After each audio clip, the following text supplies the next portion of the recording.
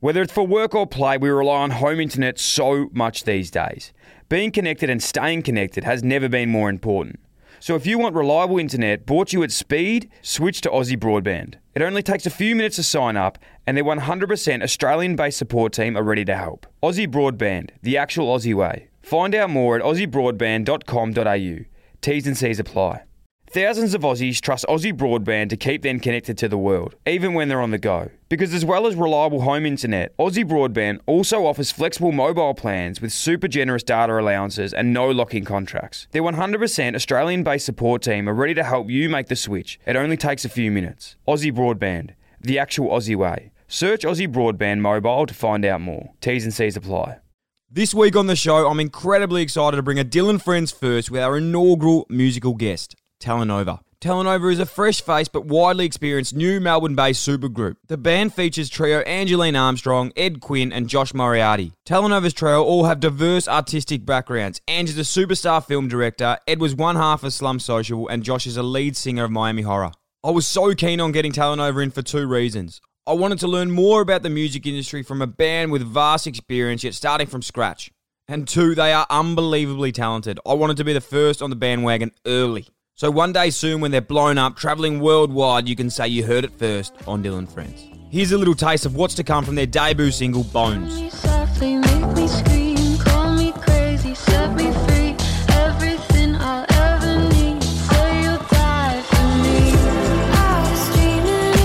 I absolutely loved hosting Talanoa and love the conversation we got to share about what the music industry is really like, how creative minds collaborate together and how Josh ended up in Robert Pattinson's spa in LA. The team even delivered a Dylan Friends exclusive live rendition of their new track Comedian to close things out. Cannot thank Ange, Ed, Josh enough for joining me and I hope you enjoy this Dylan Friends First with my new friends, Talanoa. My name is Deborah, Dylan's mum. Welcome to the Dylan Friends podcast. In many ways, I've been waiting my whole life for this moment. Tears. Strength. I'm like, I run. She's like, everyone runs. I'm like, but does everyone go to the Olympics? They're sitting there meditating, going, oh my God, I think I'm meditating. How this is I'm meditating? It's like, we had a Wu-Tang call. I was like, yo, Dylan, thanks for getting us in. Just love it. It's knuckle puck time. Yeah. Don't forget to subscribe and leave a review. Hi. Hi, Ange. Because sometimes, how does that sound? Sometimes when I listen back to my voice, I sound like a little mouse, and I don't want to sound like a mouse. You don't want to sound... Angeline's. Do you use these? Yeah. Yeah, all the time. Yeah. The Talanoa mic. They're a great mic. The SM7B, industry Yeah. standard. Really are, eh? They are Do industry you know the standard. story of the SM7B? Please start it. Word got around that Michael Jackson recorded Thriller with one. No. Yeah, and then everyone started buying them. Is that true? Yeah, about 10, 15, maybe about 10 years ago. But whether it's true or not, we don't know. He might have sung half of a song on one.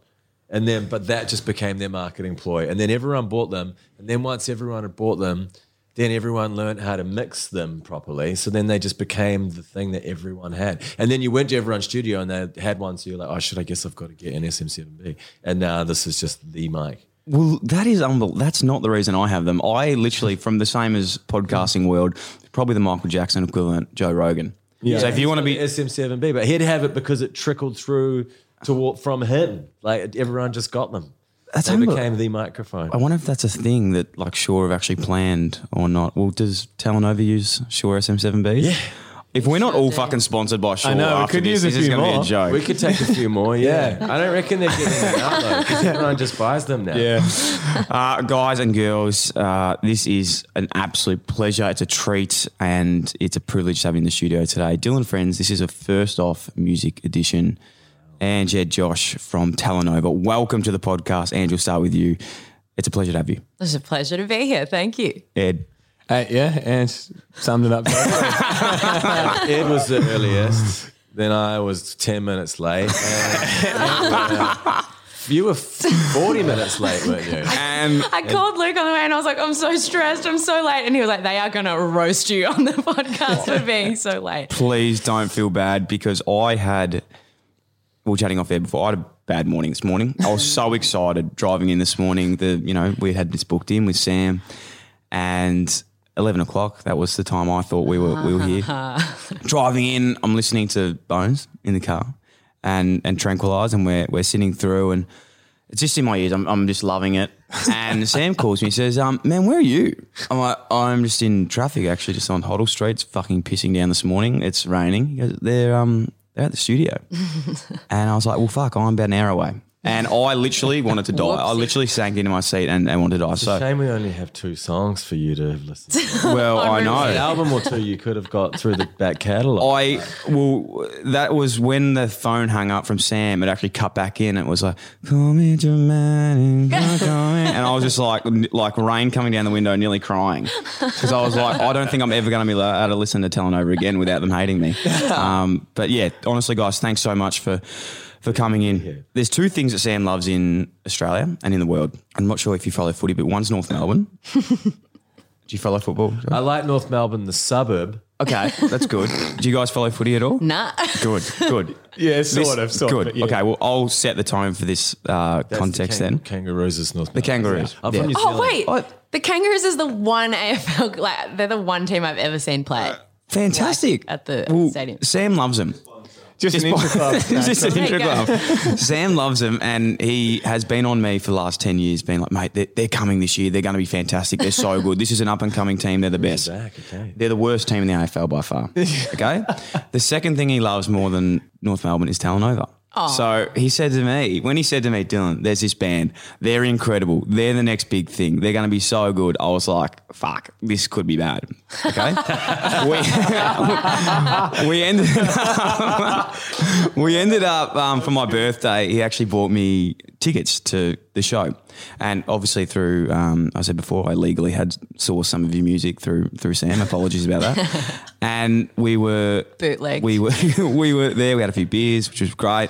And we went to Northcote Social Club. And I saw you perform. And honestly, unbelievable. You guys were incredible. That was one of your first or second shows I think you'd played live. The Northcote one or the Northcote Nightcap Social? one? Yeah, I was probably like 5th or something. Okay. 5th or Yeah, 6th. it's still pretty as a early band. days, Yeah. for sure. Yeah. That one was good. So it's pretty cool to say that I was on early. Yeah, you're in early for sure. Still Absolutely. early. Yeah. Still Fantastic. in. Still very early. Early. Yeah, very early.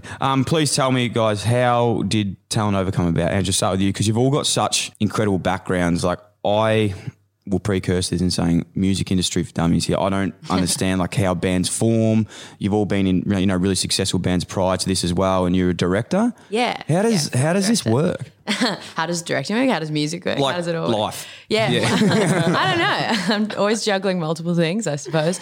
I mean, I kept trying to stop doing music because Mum was like, I'd always be like, I'm so stressed. And she's like, well, it's because you're pursuing like 3 really difficult careers all at the same time. And I just feel like every time I was like, cool, all right, well, music's just got to go because Mum and Dad both taught me that music doesn't make any money. And I I guess I just kept meeting musicians in the last sort of 10 years where I sort of just went through various iterations of kind of solo projects and little bands with friends. But I guess I never had the opportunity to really be in a band with people where the kind of creative chemistry was right, and also those people like kind of wanted it as badly as I did. It was usually just mates kind of having fun. And so we were all just at a songwriting camp like a couple of years ago or a year and a half ago. And basically what happens there is there's like 20 musicians and producers that all get selected from mainly Victoria. It was mainly Victoria, but also internationally. And then you just get thrown in a room with like 3 people every day, mostly people you've never met, and you just have to write a song together. Which is pretty crazy. So we were thrown into a room. Is this a common thing? A songwriting camp? Yeah. Yeah, they definitely exist all over the place. This one's run by the Australasian Performing Rights Association. APRA AMCA. This one's fucking, Song Hubs? this is like legitness. This Yeah. one. Well, it was curated by Chris Waller, who's like Death Cab for Cutie. In Death Cab for Love Cutie. Was in them. Death Cab. Yes. Yeah, love them also. So I was like, oh my gosh, he chose me to be part of this thing. How exciting. So yeah, we were thrown in a room together. First time we'd ever met. We wrote Tranquilize, and we all really liked the song. And then we just kept hanging out for a So bit. you 3 actually got put in a room together? Yeah. And you didn't know each other before that? No. No. I didn't actually realize that Josh was from Miami Horror until like maybe 2 months after. Until you told us both the second we walked in. Yeah. And I was like, wait, why is this famous person in a band with me? So good. Yeah. So yeah, it sort of just happened very organically, which is pretty rare, I think. Ed, what's your musical history, I suppose? Back you were Slum Sociable before. Yeah. So that kind of ran its course, I suppose, just this year. I suppose we called that off, and Talent had kind of been building. So similar, I guess, mindset to Ange in that it was good to be part of something new where everyone was really enthusiastic, I suppose. And like, it was really refreshing to be like with these two individuals, it's rock god like Joshua Moriarty from Miami Horror. Man, I'm He's feeling blushing. it here too. Yeah, I to be know. honest. I know. The scarf is just, it's praise. powerful.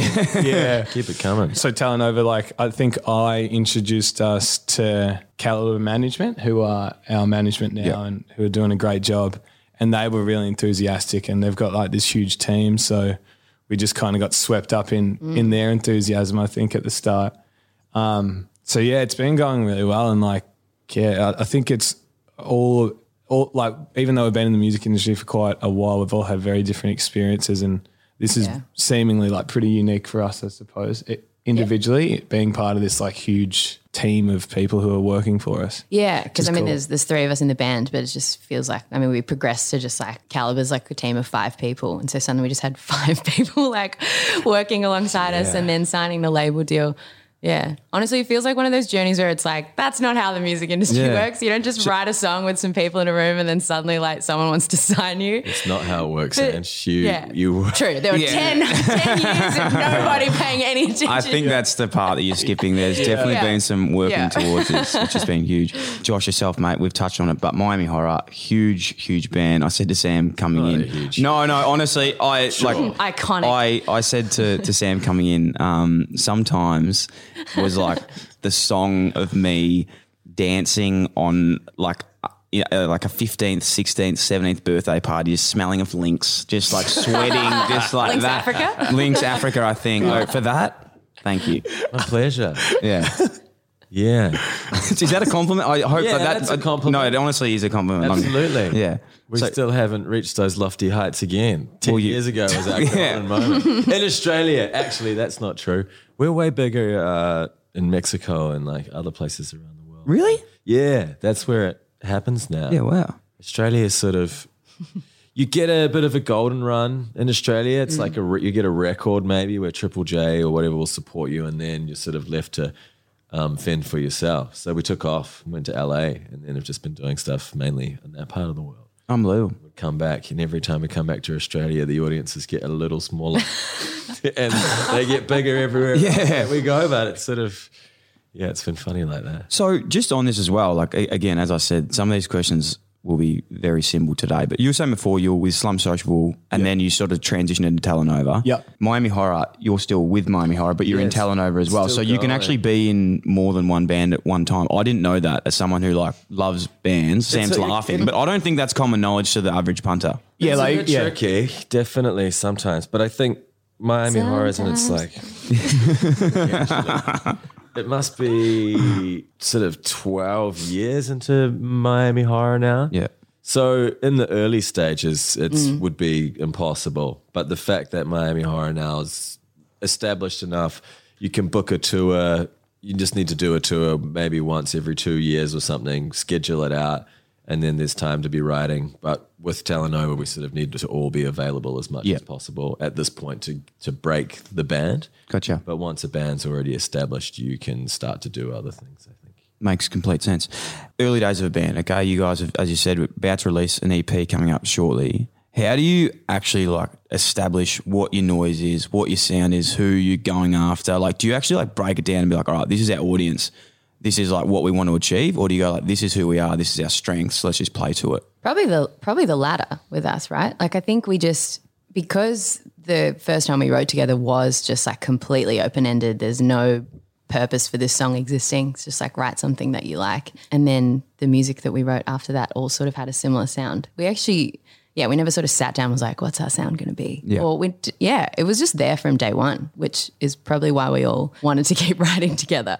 Yeah. And then in terms of determining like marketing and audience and that sort of stuff, I mean, from my film background, and I did a media and communications degree. So often that's in my head in terms of like what I want the aesthetic and like the branding to look like. But you also never know. Like, I guess I'm just like people that like the same stuff as me Yeah. are probably going to like it. I think we've been quite lucky because the music's not horrible to listen to. It's beautiful. Yeah. It's not offensive. Yeah, but you can't you don't really have that much control over that. We Yeah. just got lucky that this combination of people, us three, makes music that we think sounds very lovely and other people do Yeah. too. Yeah. Plenty of people Yeah. have tried, but sometimes you just can't get it, and you might be all doing the best you can, but it just won't resonate.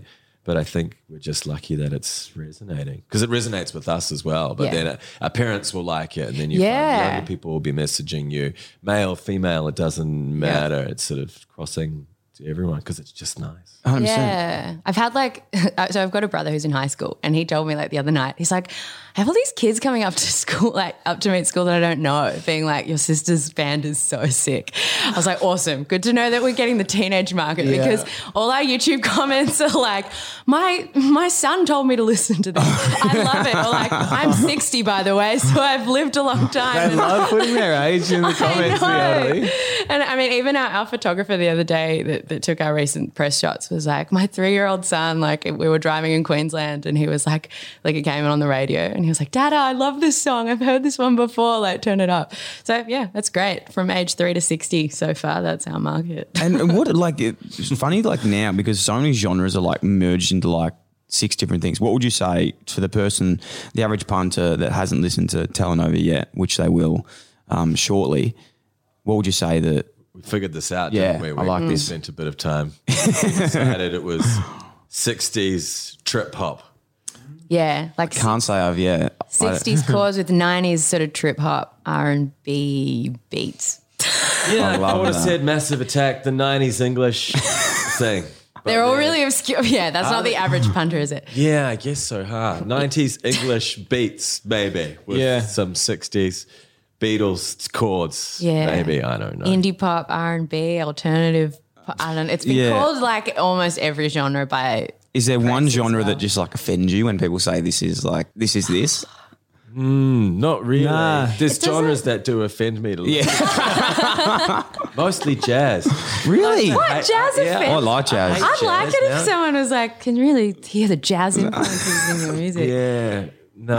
I love Miles Davis and stuff, but man, Yeah. it came on the other every time I hear it, and they're going shut the fuck up. It drives me mad. You like jazz, don't you? Or you Now pretend now to. that Josh, I pretend to understand it, but now that you say it, it's fucking annoying, isn't it? Yeah, you know what? It really is. Now that you say it, yeah. same. Yeah, I hate it. Something that's evident there is creative differences. You're all individuals. You've all got your strengths, different bands, different upbringings, different, everything.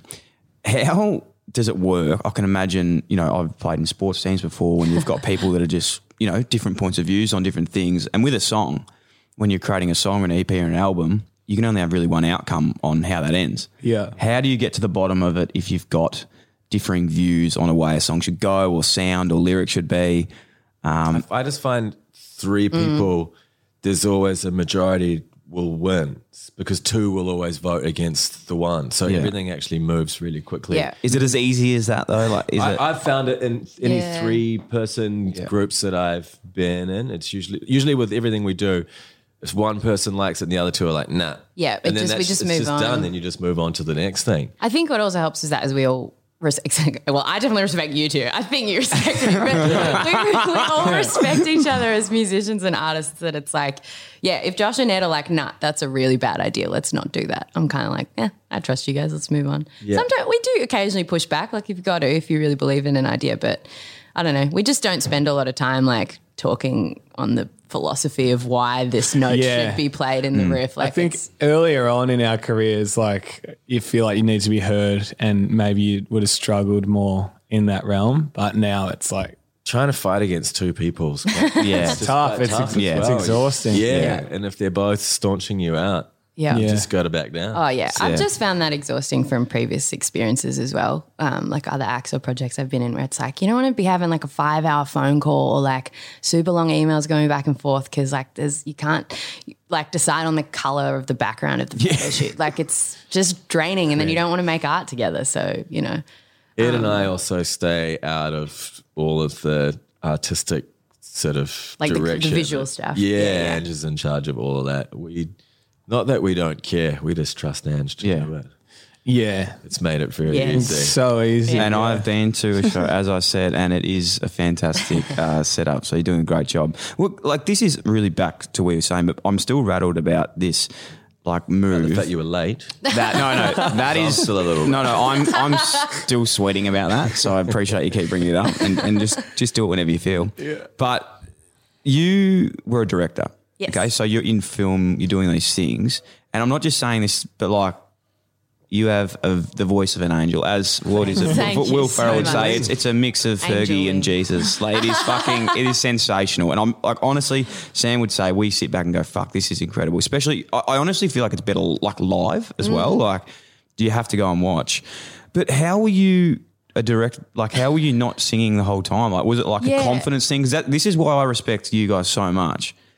Because for me, like for so long, doing podcasting, I was nervous to even talk and interview people. But like putting yourself up, singing on stage, playing an instrument of something you're passionate about, you've created, that is like one of the hardest things in the world to do. Yeah, so I guess as I sort of mentioned before, it's like I have been singing on stage for 10 years, just nobody knew I was doing it. Okay. I mean, yeah, like in high school I was in a little band and we'd play at school assemblies and the local library. And then, I've been in a couple of bands with friends that kind of just did Melbourne kind of local. So I have been performing for a long time and I did musical theatre in high school and stuff like that. So yeah, even while I was directing, like music was always at least a hobby.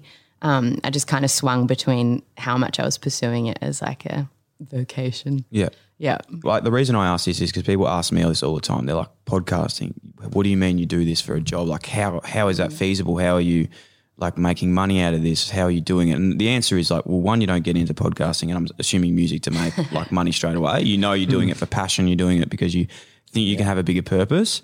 But how is the music industry like, how do you make money out of that in terms of when you become really successful? Is it by streams? Is it by touring? Is it by like, like what is the main ways of becoming successful, I suppose? Kind of all of those really. Yeah. Isn't it? Yeah, probably not streaming though, right? It's probably merch and touring. Yeah. Streaming's only if you're getting big. Yeah. Buy our merch and merch. come to our show. Yeah, Yes. thank you. Definitely. We will have that in the show notes. Yeah, because what's the figure? They reckon for every million plays you get on Spotify, it's $5,000 US. Yeah, or something. Dollars. And that goes back to For every paying. million. Yeah, and Paying then you my think, advance that would have to be split between the Yeah. three of us, and then your record label takes like a certain amount Yeah. before they're paid back. So it just ends up being a pittance. So you really need to be getting hundreds of millions of streams before you're actually seeing anything. Because then if you are, then it's also going to be on YouTube. It's like similar figure Yeah. on YouTube, a million's like $5,000 US as well. So there's not a lot there. It really is just, having to play shows. Yeah. That's how with Miami Horror I've made the most of the money was through live shows, definitely. Yeah. And again, like when we talked about before, management, signing these deals and stuff, how does that actually work? Like when you get signed, do you sign like a deal and then they say, okay, go away, make music. And then as you know before, like you've had this EP for a while ready to go. And then do they decide when you can drop it? Or like do they let you decide what your roles are with it? Like how does that work?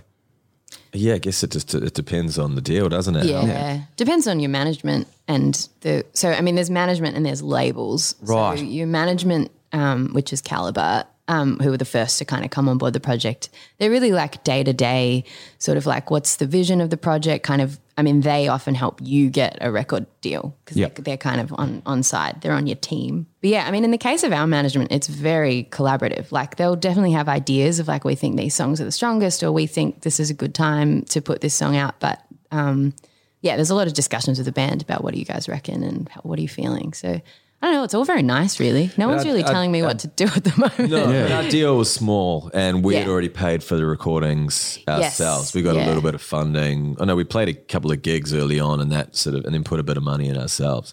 So we own our own music. But the bigger you get, the bigger the deal, the label owns more of it. They'll say, right, here's $50,000, go away for this amount of time, record it. and then they will have more say on what they think the single is, Yeah. when it's going to be released, and you lose more control. The more money you get, the less control Yeah. you sort of have. Really. So that's because there was I'm sure you guys will know this story a lot better than me, but I think it's famous in like the music industry of like Frank Ocean when he did that album. Do you know what we're talking about here? Channel Orange. Yeah. So I what? don't know the story. No. What? So I think there's a story you might be able to take us from me. I think it was the 2 albums after that. It was the right? one before it or after it. Oh, So okay, yeah. like basically he was in a bad deal where they were going to take a lot of the money from it. So he put out a couple albums before Yeah. until he was released and then released his Like, good one. Yeah. Okay. Because it's so hard. Like when you sign deals, some bands would get into deals that aren't favourable. And I think a lot of people in the public wouldn't know how hard it is for artists to get good deals in industries. Yes, Yeah. the thing in the 90s, they would put out the remix record and the greatest hits record, and that would just get you out of your deal. Say you've done 3 records and you're on a 5-album deal and you want out. It's like, right, cool, let's do the B-side or like the A-sides album and just put all your hit singles out. And you'd always be like, what the fuck is Radiohead putting a hits record out for? Yeah. Oh, they just want out of their deal. Yeah. Or what's the live? Why have they put a live album out? Yeah. just to get out of your deal. So that was kind of people's way Right. around it. Yeah. Makes sense. Taking to the next step, I suppose we're saying now, telling our early band EP's coming out. What date? It hasn't been. July sometime. July sometime, yeah, sure. So what's this? Is that because is that on to us, Creative Telenova, differences. or is that? Oh, okay, that's our creative differences, is it? No. I think Spreading lies. Yeah. Because we're pushing it back because of radio and Yeah, things. well, because Bones is supposed to just be like a soft release, Yeah. which is where you sort of just put it out there and it's sort of like preparing for the next single. But Yeah. it's been doing quite well and gaining traction. And I mean, there were a few radio stations overseas that have started playing it. So we kind of, you adjust your timeline to let that track sort of live a Yeah. bit longer before distracting everyone with all your other hits. No, well, Sam was saying Bones was the 12th streamed song on Triple J recently. Yeah. yeah. Yeah. playing it. They've been very, very lovely to us. Which Yeah. is very Yeah. appreciative. We do love Triple J. Yeah. Yeah, that's huge. But Yeah. obviously, like they're not playing it because it's for fun. They're playing it because people are enjoying yeah, it. like Yeah. it, yeah. Yeah, I think they like it, and people have been Yeah, responding to I it. think like it's also the AMRAP charts, which is just like what like all the radio stations around Australia and what songs they download. Like we've been in the top 10 for that just since we've released it, and like lots of Shazams, which I think for me is like that's awesome because that's like, well, when I Shazam a song, it's Oh, I'm like, you what want it, is yeah. this? I want to know what this is. Whereas Yeah. for me, it's usually the opposite. Oh yeah, true. Oh, you're like, what the fuck is this? Like, this is awful. I need to know. Oh, it is Mumford and Sons. Mumford and Sons, I do like you. I know. I like them too. Josh loves bragging. Josh, Mumford and Sons, just on this, by the way, have you seen that they have released a NFT? Do you know much about NFTs? we know about we were a little talking bit about this. I don't know NFTs. anything about it. You guys were trying to tell me the other day. I don't know. I'm telling you, Telenova need to get an NFT. Yeah, we're gonna seriously. We're gonna get. What do you? I don't know how. I don't know if the lingo around it. We're gonna put one out. We're gonna have one. We're So gonna you're get thinking, one. I don't know yeah. what it is. So NFT, it's a non-fungible token. And it's like Makes basic. sense now. Yeah, Totally. Basically, yeah. It's all this weird shit. Yeah. I still don't even understand it, to be honest. Either. Fungible's not a real word. No, neither. But I'm 99% sure. No, it is, Yeah. That's what it It is. is. That is what it is. Yeah, but I've known like I think Flume's done an NFT at the moment. Whether it's like you said, you're the director, you could do like an awesome piece of Telenova artwork, or you could do like a little snippet of a song that X amount of people get. That gets currency, trade, and then every trade that gets, it actually comes back to you as well. So you So we're gonna own make, it. this is for us to make money. Hopefully. Yes. Oh, cool. That's what Let's our do it. management. Yeah. I'd love Bowie some. on our management team. He's Right. like all about it. He was educating me. Bo. But we call him Bowie. Yeah, it's Bowie. Yeah. So Never had a management team so efficient and spread. They've all got such unique skills. Yeah, it's amazing. Yeah. Yeah, it's usually just been one manager, right? With Slum, you just Yeah. have one. With Miami Horror, there's just one guy, and they've been great. But it's just it's like a whole management Yeah, team. real team. it's nice to feel cared about. It is, and like they genuinely really care about the music, Mm. which is like, which is really nice. We make sure we be really nice back too, Yeah. because we really care about them. Yeah, so do I healthy. as well. Apologies to them about this morning. That was my fault. My question before was, you've obviously been to like Miami Horror, a really successful brand and band. What do you feel what do you feel Telenova is got to do to get to that next level on that journey? Like, can you see correlations in the same We're pathway? fine. We'll be totally fine. Yeah. I was talking to a friend of mine's manager in LA about it. He's like a big shot manager-y dude. But he was just saying it's impossible to get, as a manager, really, it's really difficult to get a band from A to B, but to get a band from B to C to D to E, whatever, is easy. Like once you've already got your start and think the momentum's happening, then all you got to do is just not muck it up. Just keep turning up, keep putting music out consistently. Be, I don't know, just do your job. But that first step of just getting people to actually start to listen and pay attention, which is already happening for us now. And I've had so many other bands that aren't Miami Horror and other projects I've been in where that's just never happened. Yeah. And they just won't, no matter how hard you push or try, just people don't care. It just doesn't turn into that next step. So I think we'll be fine.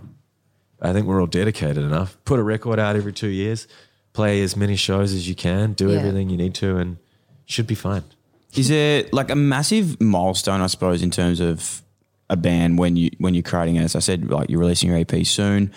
What's like the next steps, I suppose? Is there goals that you want to hit? Is it touring? Is it just releasing more good music? I know, as you said before, like you want people to be listening and streaming, but is there certain like KPIs you think you need to hit? KPIs? Yeah, you like that word? I like that word. Sounds good. That you need to hit to sort of keep like on the same trajectory? I mean, I think like after an EP, we're writing, well, we've kind of finished writing the album. We've just got to record it. So I don't know.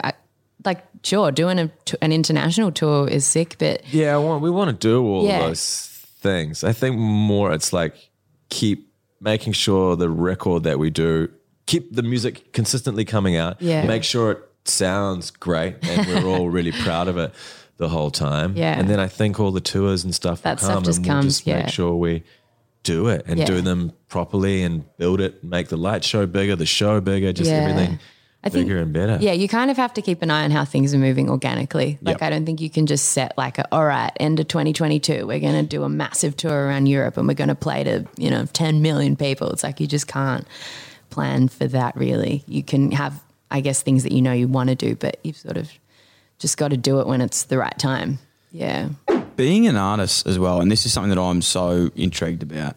People would always ask me this when I played footy and even now, like what does a day-to-day look like? Like, do you set yourself structures and be like, all right, today we're doing recording, next, tomorrow is our songwriting day, this is our day when we're planning our tours, or how does it work? Like, do you stick to a structure or is it? We try to, eh? Yeah. We're pretty good like that, actually. Yeah. I mean, as a full band, it's basically we're either writing new songs in the studio, we're recording songs to be released, so like kind of the polished versions, or we're rehearsing for a show. That's probably the three main...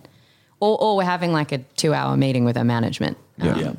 But in terms of sort of the nitty gritty of like working out tour dates and all that sort of stuff, like our management does that, which is amazing. Huge. I mean, that's normal, but for me, I'm like the last 10 years I was doing everything myself. So it's very nice. And then with all like the visual stuff, that's usually like me and people on our team or whichever kind of artists or designers that we're collaborating with, sort of talking about that other days of the week. All right, we've hit all the business side of things today, I feel. It's time to let the hair down per se, because I've seen you live and the first thing that Ed said to me after he came on stage, sweating profusely. He doesn't sweat. He was just like looking at me. He had no idea, what I was doing. He said, "Can you get me a beer, man?" I think he just thought that I was like someone that was working. Like I did. Oh my I got him a beer. I'm still confused as to what you do now. Yeah, no, like neither. I just rock up late to things. That's what I do. I was actually early to that show, funnily enough. So talk us through like what it's like to be in a band. For me, I get goosebumps thinking about this. In my next life, I want to be Josh. I want to be Ange. I want to be Ed. In my next life, I want to be a professional cricket player. I didn't play cricket, but I could if I wanted to. Yeah. Don't do it. I'm telling you, you got a cooler life. Okay. What's it like? This is probably something for me that is most exciting. Is like, what's it like being on stage and actually having people like be induced in your music, like singing it back to you at some stage? Like that has got to be one of the best feelings I can imagine. Yes, I've done most of the feelings in life. Yeah. And that one is probably the best. swallowed the feelings. I've had sex with the feelings. I've drunk the feelings. I never injected them. Yeah. I imagine that's pretty good. I've heard good things. Yeah. Most of the things you can do. You're so like refined and composed, and then you just say. That's what I was saying. I was like, I just don't know where this is going. you never know. I think it's my favourite thing to do. Yeah. Definitely. Yeah. Yeah. And biggest moments, I per se, like if you've got one that stands out in your career, I'd love to go around and you know, if there's one that you can all mention, being like, it might be with Talanoa, might have been with Slum, might have been with Miami. Like, is there been a moment where you've been like, fuck, this is the peak of, this is why I do what I do? Yeah, definitely. Some Miami horror festivals in South America, the best. Is there one for example? Where in South America? One in Medellin. We played just before Calvin Harris. And it's like The energy would have been. it was huge. mental. It was 10,000 people or Yeah. something, and also setting up was taking ages, and everyone in the band was was really slow. Panicking. Yeah, Yeah, man. yeah. So then I got just like super fired up, like fuck. And then when they pressed the start button, I just was. Yeah, I thought I was Freddie Mercury. That's unbelievable. It was so good. I can't wait to like go see a massive Miami horror know. show. It was just in South non-stop America. laughter. Yeah. Like, Oh yeah, totally. Me and Ed will have such a good time. yeah. Mine was probably playing Splendor with Slum just after we'd released our like debut EP. Yeah, kind of similar feeling, but on maybe a smaller scale. You know. Still would have been a big show. Yeah. So, but it was also kind of like, And a lot of people there are excited about you, right? yeah, that was a sick show. That was actually really cool because Splendor was like something I'd been to when I was like 18 and 19, and like the Strokes were on that bill, so it's like, wow. But then I feel like sometimes when you get that, you're like, all right, if someone like me can do that, it mustn't have been that difficult in the first place. So now, like, I don't know. Sometimes I do stuff that I would have thought was really cool when I was coming up, and now I'm like, all right, I got to find something else to look forward to. But that's the thing, isn't it? Like you sort of like, you have a goal, you hit it, then you're like, all right, sweet, what's next? Yeah, You know, it's like, yeah. done. Totally. What's to go to? So it's good. And Yeah. yourself? Well, I mean, I'm like such a little baby in the band. You know, it's so- I'm like, whoa, Splendor, whoa, 10,000 But this is so people. funny for me to see because like when I saw you on stage, and this is getting weird how much I'm pumping up, but I thought, I was like, it's fucking shit. Like, what the hell? Like, you actually have like this presence on stage. It's just like, it's just like, wow. It's just because I'm wearing a suit. Yeah. So you got to don't talk yourself down. You gotta keep Yeah. pumping up. Yeah, well, I mean, on that, I think it's a funny, I don't know, the way we put people on pedestals in the music industry or like actors and stuff. And it's like, I truly believe that there are like brilliant artists and musicians that you'll just never hear about. Like there is definitely, like you do have to work really, really hard, definitely. And you have to be like naturally gifted and stuff. But there's also like a third thing that just needs to line up with kind of timing and opportunities. And so, yeah, I feel very, very lucky that kind of timing is lined up for me. But yeah, in terms of like milestone experiences, honestly, like, I mean, I was walking down High Street last night and I heard like a song and I was like, oh, this sounds really familiar. I was like, oh my gosh, it's me. It was just like playing in a bar. Yeah. Yeah. And then like I got in the car and I was on Triple J as well. And I was like, oh, cool. People are listening to my music. Like, honestly, that's huge for me. Cause like I said, there's a long time where I was like, I mean, my high school friends are listening, but I don't think anyone else knows this exists. Yeah, so. I don't think we take any of that for granted, even though like we kind of had, you know, success with our stuff. It's always and special. there's always like there is always a crew of people who are working probably harder than you are to make sure that it's heard. So like, none of that's lost on us because we've both had projects. I mean, we all have that. So much failure. So much failure. Yeah. So when it's working, you're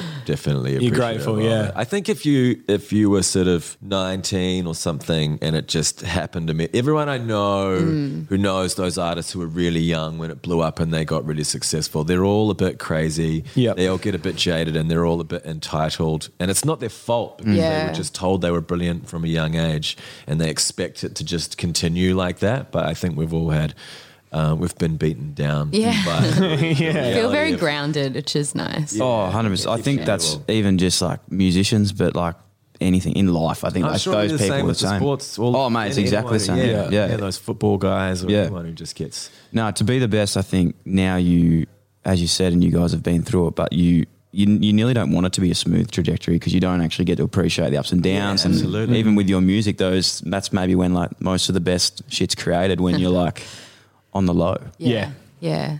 For sure. Last bit on that was when I release like a podcast per se, not that, you know, I'm a band and it's as heartfelt as you guys. I don't know what, I have a really bad habit of like correlating myself with guests that I have nothing to do with. But when I like release shows sometimes, and like I'll talk about something that, no, I actually forget people listen to this. And then I was like, you talk about something that sort of like, you know, really means a lot to you, or you talk about things. And so I was like, I listened to that show the other day, and you're like, oh, fuck. Yeah. Didn't realize you were listening to that. Like, Yeah. is that like the feeling you get when someone sings it? You're like, oh, it probably wasn't meant for you to listen to that, but you're going to do it anyway. A little bit. I mean, yeah, obviously writing a song, you know, people are going to do it, hopefully. But no, yeah, I do, I think. Yep. Yeah. my best is, my favorite versions of that is when like one of my mum's friends. Yes, like, that's shit. email, That's the weirdest. Send the email through. To your mum and your To my mum, and my mum. mum forwards it on, and it's like it's really sweet exclamation marks and stuff, and The songs you just- may or may not have even heard of that friend, Yeah. which you feel bad about. Yeah. But like you're stoked that there's so much support coming from that world. Pauline really. Pauline loves your band. Yeah, thanks. I that really, means a lot. just as an aside, I love how supportive all our parents are of this band. Oh, yeah. When I showed my dad Tranquilize, like playing through my phone, like the day that we've written it, he was just like, "This is it, this is it. And, like, you're going to be big." It's like, I've sent it to your uncle. I've sent it to my friend Dad, you can't David." send that yet. And yeah, he like messaged me a few weeks after, being like, "You know those boys that you wrote that song with? Like, you've got to keep doing it." 6 months later, he was like, "Wait, are you trying this musician thing again? I thought you were going to move into marketing." No, he's very supportive. Shout out to all the marketers out there. Yeah. A lot of fun being a musician is like off the stage or after you finish the show, because these sets, as you said before, like it hit me. You're playing. Ed with- is nodding. Ed is nodding. Knowingly. Ed scared me that night. I'm scared for some Josh stories as well, because I feel like this could go anywhere. And we want it to go anywhere. Yeah. But you talk about those big concerts that you play, like you forget that, you know, a lot of these times it's your tour, you know, individually, but a lot of them are those, you know, as you said, Splendor, or I don't know what that one was called in Medellin, but it sounded can't big. remember. Calvin Harris was there. Like, who were some of the people you've been able to like rub shoulders with, like through the days? Dylan Friends, obviously. Miami Horror. yeah. Flum Sociable. Yeah, Angelina Armstrong. Yeah. You've got And who's you've like- got it. You got You come on, man, treasure just chest drop of them. fun. And also, I want you to be like, obviously, we hate Mumford and Sons now. Yeah. I think to say. Oh yeah. I don't. Why is there? Was there a run in No, with I them? just or- find their music awful. Yeah. Yeah. Okay. Well, it was not their fault, but No, mine. and that's fun. Do you get that one? No. Nice. Yeah. Thanks. I don't know. There's lots. Calvin Harris, first up. That's pretty Yeah, cool. we played with him before he was the superstar Calvin Harris. Yeah, right. Back in, what's that place in Brisbane called? River Stage or whatever? Oh, yeah. Around like 2011 or Yeah. I think it was maybe he was doing the big day out then. I think I met him then. He was just a dork. Yeah. I think he probably still is a little bit, isn't he? I think he's just a music nerd. I Yeah. think he just loves making I like that. music. Yeah, Yeah. yeah. I mean, yeah, I don't really know too many people who know him or anything. I don't know Franz Ferdinand. Take Me Out is one of my favourites. Yeah, we played at a festival. It was us and them. That was in Medellin as well. Like a few Spending years. a lot of time at the end. Yeah, we were doing Columbia a lot with Miami Horror. Yeah. And they were so cool. I really enjoyed. I just sort of went back to their backstage room and just went in and just started having wines with them and just chatting, because there wasn't many other bands playing. I don't know, heaps of people. Yeah. You live in LA for a while, and we've had the rest of Miami Horror moved there, and I would go and visit a lot. And so people just start befriending everyone, and it's not weird to hang out with someone famous or successful at all. It's just quite normal. What do we end up at Rob Pattinson's house saying? Yeah, please tell me this story. This is unbelievable. I was just watching Josh, Tenet. I was watching you've got Tenet it. the other night, and I need to hear this story. Yeah, someone was. We were with Bag Raiders or something. They You said you didn't meet anyone, you just dropped Bag Raiders in casually. They're just from Sydney. They're just Okay. like the same as us. That's no. They're lovely. They're great. We're all the next big thing. Yeah, but one of my friends was like a director, and he was friends with Sean Penn's daughter, Dylan Penn. It's my name. Right, there you go. Are you his daughter? Maybe. And she was dating Rob Pattinson, so we'd been there. We got invited to the party, and it was in like Mulholland Drive or something like that, and you had to go through the gated thing and say the password, and the password was his dad's name, Tom Pattinson. So now you can all get What's in. the password? Anyone going to Rob's house? Tom Patterson. Yeah, so he said Tom Pattinson, and we went in, and he was super wasted. And every time he would talk to any of us, he'd sound Australian, then he'd sound American, and then he'd sound English. I all understand within. that though. What's that? Like some people, you just Well, yeah, merge Pick up those what they've things. got. Yeah, I reckon I do I that. guess you're like that as an actor, aren't you? He was trying to be method. That's what he told me. He was trying to be method. Yeah. He was like, so tell me, guys, These guys are all what's it like to be a musician? What's like the greatest song? It's just this weird. I'm like, oh, dude, shut up. Oh, I think I've asked that question today. No, you're fine. But he was just like kind of drunk and swaying around and trying to just give it up, mate. But then anyway, so that was that night. But so then a few weeks, maybe it was like a week later, we were at a Bad Raiders DJ set in West Hollywood or something, and it was like, right, another party back at Rob Pattinson's. So we Ubered back there, and I was just Tom Pattinson. really, I've been snorting heaps of blow. So I was just really like ready to go, and we just got there. Tom Pattinson, let us through, and just got to the door. Like, I'm back, Rob, like just banging, Rob, and no one came to the door, like ringing the doorbell. I was like, oh fuck, I'll just open it. And so I just opened the door, and I'm in this living room, just yelling out, Rob, and no one appears. Poor so I'm like, Rob. let's just make ourselves at home. Everyone will be here shortly. So we get in the hot tub. We've got a bottle of his tequila, doing lines like off the side of the hot tub. And then about an hour goes past. It's 5 a.m. We're like, no one's here. We've just broken and entered into Rob Pattinson's house, basically. Like, shit, we better get out before anyone's find us. So we just go into the fridge, grab a few bottles of champagne, and take some of his booze, and then just cruised off. And I haven't seen him since. That is honestly one of the best stories I've ever heard. I don't think we can really top that, to be honest. No. Okay.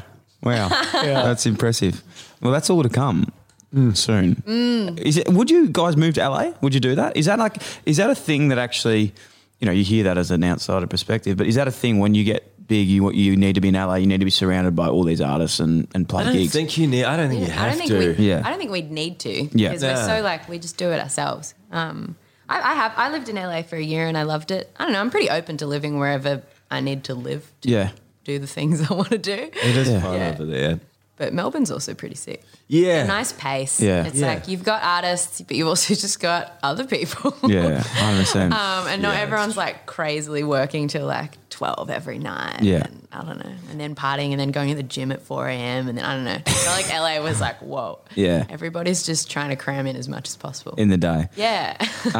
Ed, I know you're... we could probably talk about a lot of stories today. You look so excited. Yeah. Denny, talk us through some times, I suppose, where you've had some good times, if that makes sense. Does anything stand out, through your career of getting backstage, doing these things? Only some can dream of doing, really. I think like the big festivals and stuff that you play, with I suppose like Slum would kind of misbehave backstage, and like all my dipshit mates would get like their access all areas lanyards and just abuse Abuse the power, privilege badly. and just security coming up to like management and stuff and being like, you have to get all of those blokes in line right now. It's like, mate, if you can't do it, like I'm gonna have no chance.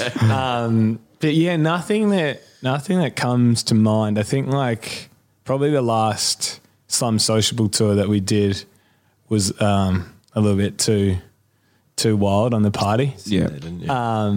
Didn't do like much sleeping at all, and I think like probably the last show that we ever. I didn't do sleeping. Yeah. Well, because like you build up like friends in different towns or whatever. Towns, states. Yeah. So you get to Perth. You got your Perth crew now that you've seen like 3 or 4 times in a row, and so they want to party with you, and then it's like 6 a.m. and you have to get the flight, and then you're in Adelaide and you got your people there, and then you're in Melbourne, and like there's no chance you're getting away with it in Melbourne, and it's just like all of a sudden there are photos surfacing from you on stage, and you're like, wow, I look so like I look like a lizard or something. You know, like a sleep-deprived lizard. You do look like a lizard when you've been partying too. I've been called a lizard before as well. Yeah, just like naturally. Yeah. So but there's less of that with this band, I think. Because I'm an angel. Because Andrew's an angel. Josh has been sober for a fair while. I stopped everything for 5 years. Nice. I completely went sober. Yeah. Then I've had a year on, and now I'm back off. I think I'm done again. Yeah. It's just too exhausting. It really is. Oh man, I have 3 beers and I have like 3 weeks off. I literally it gets hard. Eh? That's my big thing for probably not joining Telenova, and not that you invited me in, but I just don't think that I could like keep up with the party. Man. Like, it's big. But just on that though, like you do have this idea of when you're in a band that it is like rock and roll. You know, like Mick Jagger, you like, you know, party, sleep, no sleeping, party. But like. It does sound like you guys are actually hustlers. Like you're working, like it's a strict schedule. It's like bang, bang, bang. Yeah. You definitely have to work. Yeah. There's lots of work to be done, for sure. Yeah. And I think probably for us that the work side's way more fun. Yeah, I mean, because the work side's so fun. Like, I'm like, that's all right, I'll just go to sleep and then tomorrow we'll get to work again. That's how I think as well. Where do you record out of? Have you got your own place? Is there a studio in Melbourne? Home studio for a lot of things, but then there's a studio in South Melbourne, the Bass Studios it's called, which we've been doing our recording at. They're great. Nice. So we're here now. What's the date today, Sam? 10th, 11th of May, 2021. Exciting time. I was on early. Listen to that. What's next? What's the 6-month plan for Telenova? Ange, please talk. So we've got the EP. We need to decide on the date of this because it's early July. Early July. But the thing is, it might get pushed if I don't know. If it does, it does. Time, but it's done. It's ready to go. Yeah, and before as well, I asked this off camera and felt really silly because Josh looked at me like he wanted to headbutt me. Difference between an EP and an album is a shorter. Yeah. Totally. It's a fair question. Good question. I don't think anyone knows that. I actually don't know. I'm like. So it started when vinyl were just singles back in like the 40s and 50s. And it was just a single. And then when they made them longer, they became extended plays. So they'd have like 4 or 5 songs on them. And then it became long play eventually, which is an LP. So EP is just like extended play, which is like 4 or 5 songs. Yeah. And then an album's like, I don't know, 10, 11. Yeah. So with the album, because this is a strange question, but I've heard like bands and artists say before, like, oh, you know, we released this song, I wrote it 4 years ago, but I held on to it for this long. And I'm like, how the fuck could you do that? Like, if you've got have you got music that you might not make this EP or this album, but you will maybe try and master it for another song or release it at a time that suits? Yeah, I mean, we write music pretty quick, so we do have a lot of music. But I don't think it's a thing of us being like, oh, this song's just too special, I'm just going to hold on to it for 5 years. Like, it's just like, well, we can't put out every song on the same day. Yeah. And also, I guess with time, you sort of get a better understanding of like which ones did you just like in the moment, and which ones actually like, no, this has it's long-standing kind of. You're always sort of a year or so ahead of yourself though, because of the release schedule of everything. So these songs we finished about a year ago. Yes. And so then they'll be coming out in a few months' time. Is that weird when you release something and you're like, I've done this a year? It is sort of funny, yeah. It's like a piece of chewing gum that's like the flavour. It's funny when like, I mean, it gives it like a new life sort of thing, which is really fun. It's like as soon as now people know Bones and like now it's out in the world, it feels really fresh, whereas it, felt kind of old before it had come out.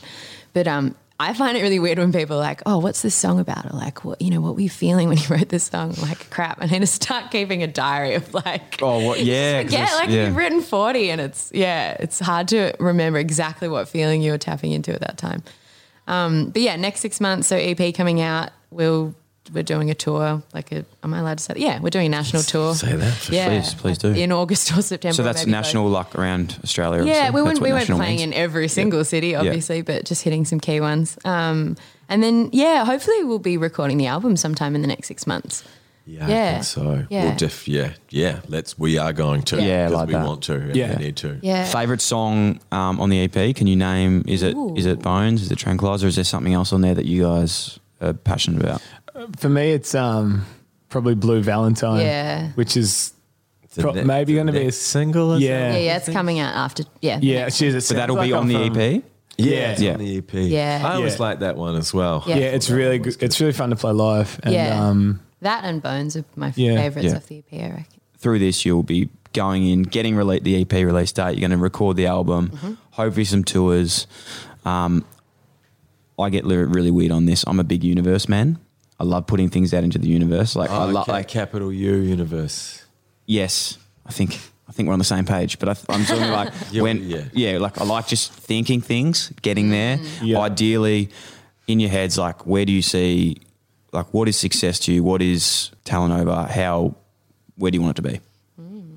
Strong fucking name, by the way. I forgot to mention that earlier. I love the In name. a dream, didn't it? Yeah. Came to me in a Did it dream. really? The universe. Because you've all got, I'm not just saying, but you've all got really cool names. Like some show, that's a really cool name. I have a very is cool cool. They name. are cool names. But Talanover is strong. It's like one word. it's like a metal band. Talanover. Yeah. Right? It sounds like a You were death metal band. Is it a bit too prog though? Yeah. That's what Yeah. I said when we That's first it, came yeah. out. Yeah.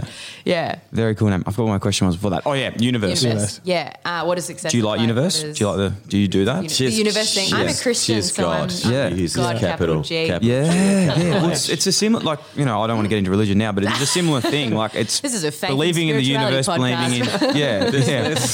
There's less rules with the universe. Yeah. That's true. Well, There's it's more more flippant. interpretation. It's a to little just bit throw it easier. around. You don't feel as bad when you, That's why it's so popular. yeah.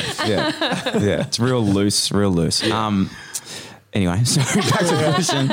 Have you got, what's your biggest goal? Like what's success to you but in terms of Talanover? Yeah, I mean, Or is it, sorry, yeah. I'm cutting you off 16 times here, but is it even, with the question, I'm meaning, is it success as in being a massive band or is it success as in just like being happy, creating good music Yeah. and having a lifestyle out of something? you know? Yeah. Honestly, like, I mean, obviously in terms of goals, like I'd love to do a tour around Europe. Like Yeah. I'd love to be able to go to Paris and Berlin and there'd be people that care about us there. There will be. Yeah. Yeah. But in terms of what success looks like, yeah, honestly, like I feel like we're already there.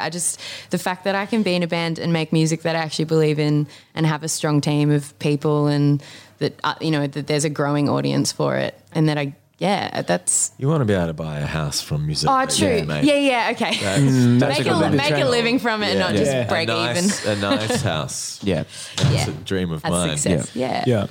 Yeah, I mean, I've seen what Miami Horror has been able to do playing a lot of places in the world. I know that we can definitely do it, and I think we could be even bigger because we'd probably turn up more. And well, because there's more people in Miami Horror. It's a real running theme with both of you.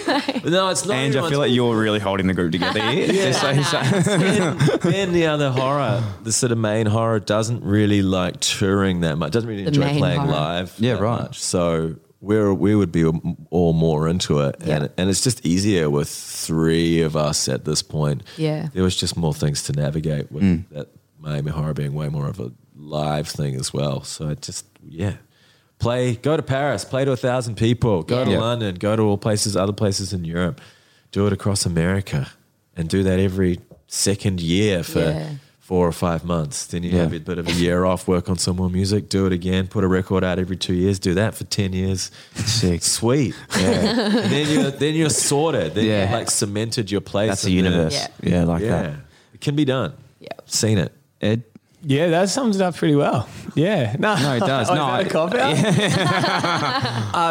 Play in front of 10,000 in London Yeah, and you get Paris. to do that as well. Yeah, I think that'd probably be it. Like just touring around and like budgets getting bigger and Yeah. Yeah. stage shows getting really cool and just Yeah, creating you see all your music. friends around the world. You get to eat lots of nice places. You get to Yeah. visit cool things. You Yeah. make new friends. It's such a great lifestyle if you can, and you can do it healthily as well. It doesn't need to be all sex, drugs, and rock and roll. Yes. 6.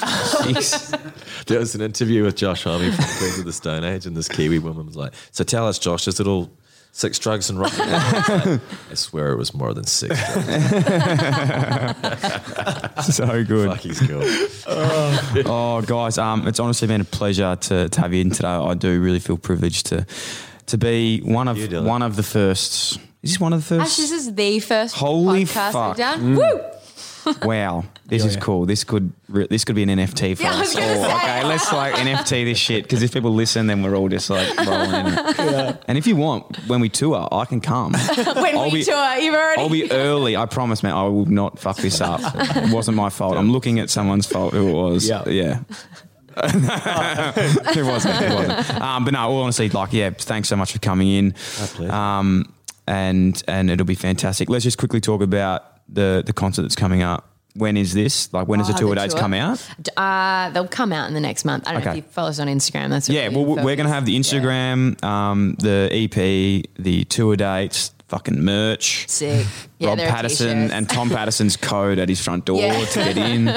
All the information in the show notes. So this is going to be really good. And to wrap it up, I'm very excited to take you out to this tune, Comedian.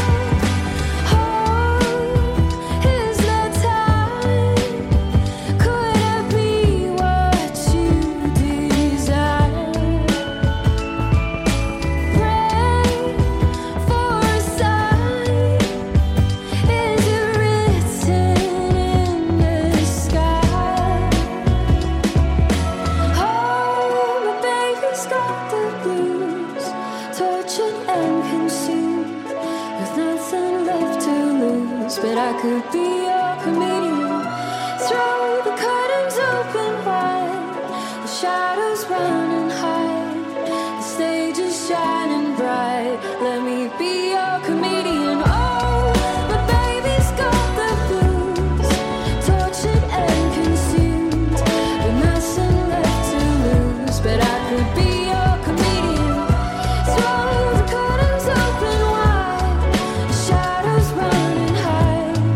and the stage is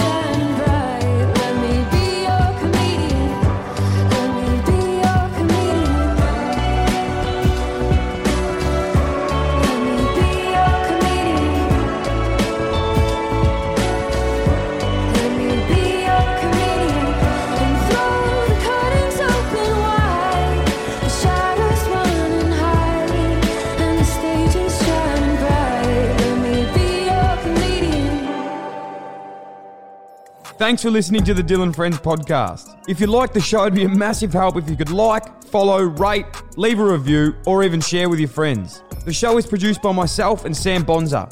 Damon Jackman from Creative Edge Films is responsible for audio and visual production.